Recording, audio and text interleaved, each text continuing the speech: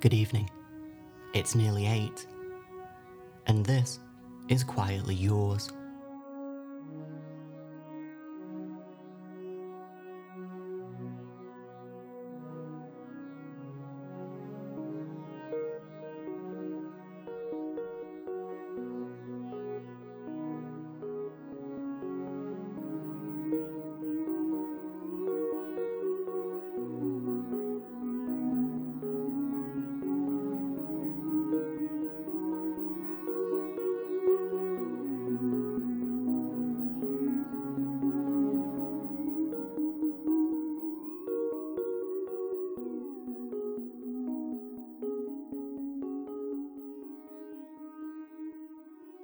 Welcome back.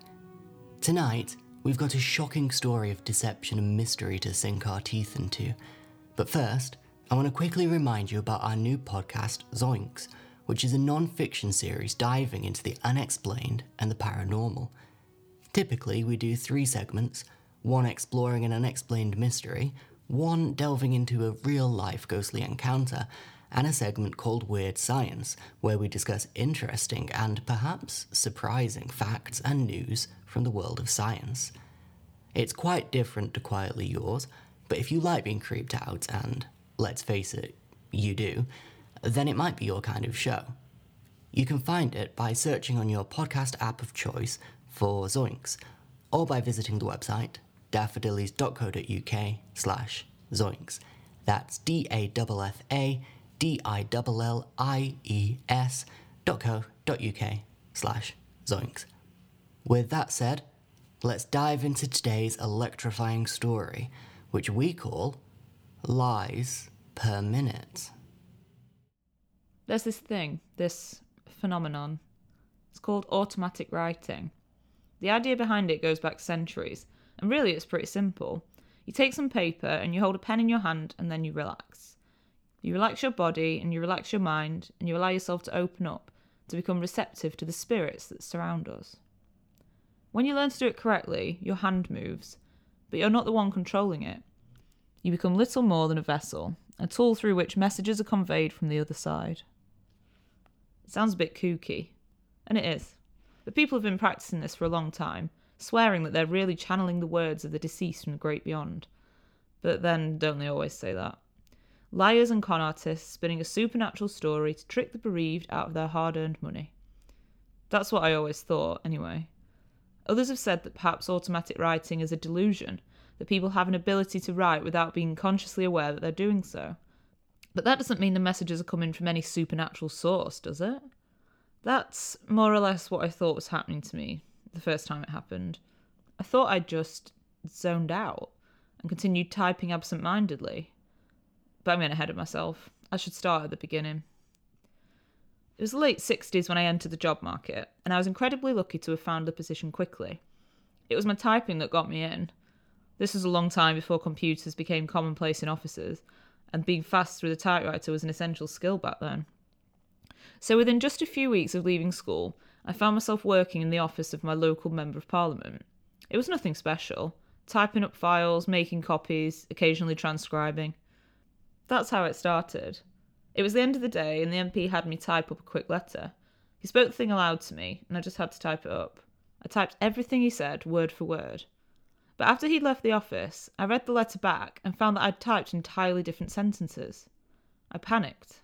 I binned it, I got a new sheet and typed the whole thing up again from memory, correctly this time. But it happened again, and again, and again. Every time he asked me to transcribe anything, I would type and I would be trying, really trying to type it word for word, but somehow entirely different sentences would flow from my fingers and I would have to rewrite the notes later. I started holding on to the first drafts eventually. I wanted to compare them, to see what they had in common, to see if there was any sign that I was going crazy, I suppose. That's what I thought. That was the only explanation I could come up with. But as I read through the papers, I noticed that they made complete sense. It's not as though I was mindlessly typing gibberish. There were full sentences, everything was legible, and sometimes it wouldn't change. Some sentences I would type verbatim, others I would type the entire opposite, like my fingers had a mind of their own. And one day, it clicked. I was typing the truth. The MP would stand and recite paragraph after paragraph, and much of it I would type up word for word. But when he lied, when something downright false came out of his mouth, somehow, inexplicably, my fingers would type up the truth, and I didn't know I was doing it. I didn't even know how I was doing it. Transparency is important to myself and my staff, he would say. I burn communications from my donors, I would type. I have no ambition to be the leader of this party, he would say. I've spoken to 26 fellow MPs to instigate a vote of no confidence, I would type. I didn't know what to do. I felt like I'd been handed, a gift? A curse? I'm still not sure which. I figured the first thing I needed to do was to find out if this was unique to my employer or if it was a universal thing. Would it work on others? There was only one way.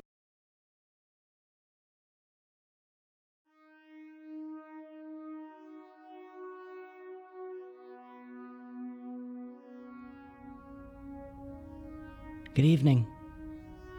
It's 10:30, and this is Quietly Yours.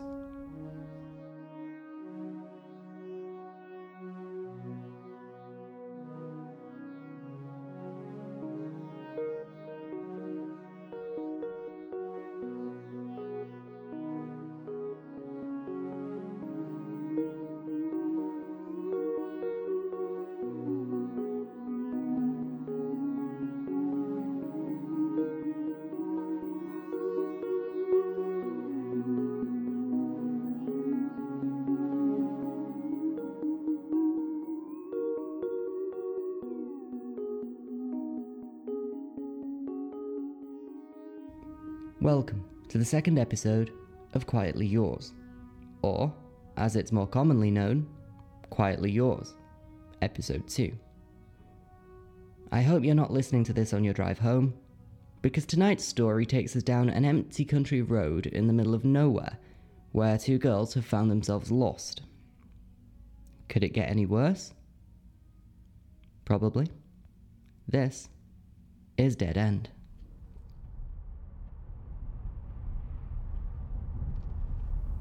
There should be a turn-in soon. I don't see anything. I'm going to try my phone again. Nope, nothing. I'm really starting to think we need a plan B. It's already getting dark and we're never going to make it back in time. We should start looking for the nearest hotel and head straight there. Yeah, I think you might be right. Oh, damn it! What? Nothing. I just forgot about the lack of signal for a second. I guess I'll have to find a hotel the old-fashioned way. Oh, I hope there's a place nearby. Suppose I shouldn't get me hopes up though, we're in the middle of nowhere. Don't be such a pessimist. Anything?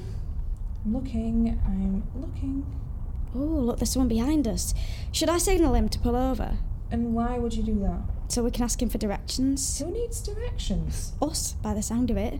It's fine. I found somewhere. There's a crossroads in about 5 miles.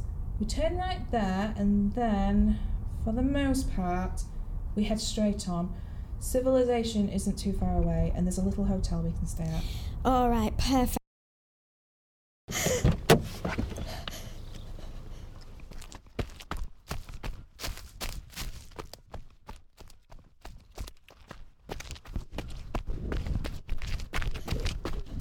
Oh, thank God. Headlights. Oh, please, stop. Stop! Oh, we need help, please. Please. LIES.co.uk/zoinks. With that said, let's dive into today's electrifying... Oh, for God's sake. So close to one take.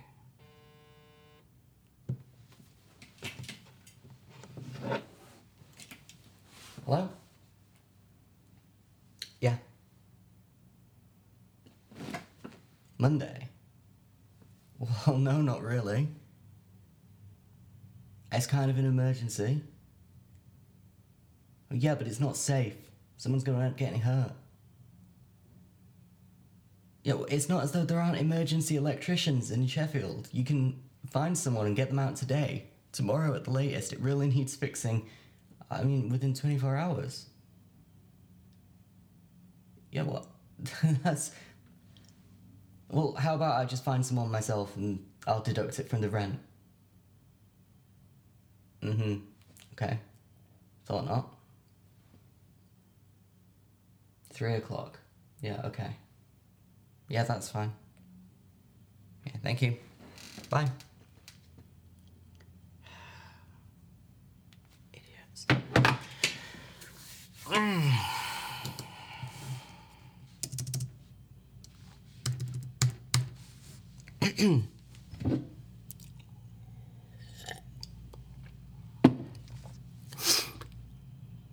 Welcome back. Tonight, we've got a shock.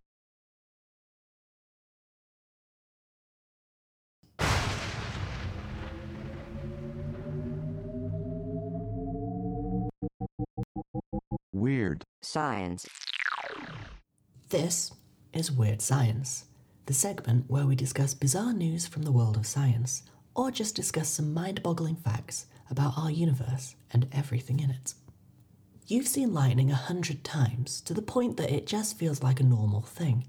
But really, lightning is an incredible phenomenon. Imagine trying to explain it to someone from another planet. They wouldn't believe you. So, let's discuss some of the astounding things we can learn about lightning.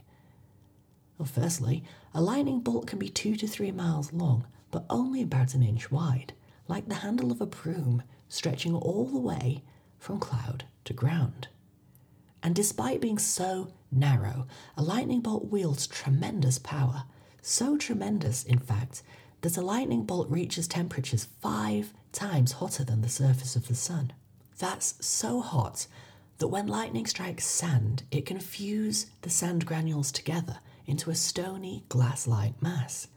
They look kind of like spindly bones. It's great. I know you're dying to ask me, what happens when you're struck by lightning? So, let's talk about that. Around 240,000 people are hit by lightning each year, 90% of which survive. And while 75% of survivors will face long-term issues due to their injuries, 25% of survivors recover completely. Not the worst odds. But what about the 10% that die? Well, in many cases, the lightning strike interferes with the heart's rhythm, and the organ is unable to restart its usual cycle. Well, not really. Well, I mean, they've said that's when the restrictions end, but you never really know, do you? I mean, they say no earlier than, but it could always be later than if everything goes wrong and it gets delayed. Yeah, I suppose. Oh, son of a bitch. No, just power cut, I think. Well, fantastic. Really hope that auto-saved. Yeah, like pretty much the entire episode. Oh, it's fine. It'll have auto-saved. It usually does. I'll call you back. I need to go try and fix it. Yeah, well. Yeah, speak to you later. Oh, God's sake.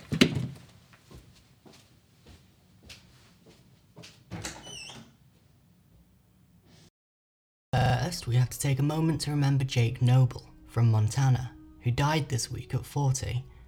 Jake, who is survived by wife Echo and daughter Marlo, was killed in a workplace accident when lightning struck his surveying equipment while out on a job. Uninjured, hard worker Jake got straight back to work, and even the second lightning strike didn't stop him. But if the third strike didn't finish him off, the fourth one certainly did. End to this sad and shocking tale. Stop! Oh, we need help, please! Please! Stop! Oh, we need help, please! Help! Oh, we need help, please! Help! A lightning bolt reaches temperatures 5 times hotter than the surface of the sun. So hot that when lightning strikes sand, it can fuse the sand granules together into a stony, glass-like mass. 5 times hotter than the sun. Please help! It was my typing that got me in. This was a long time before computers became commonplace in offices. And you're sure you can get us there? Yes, I'm sure. Yes, I'm sure. Before computers. Please help! Help! Computers. Help! Computers. Please help! in the Computers. in the Computers.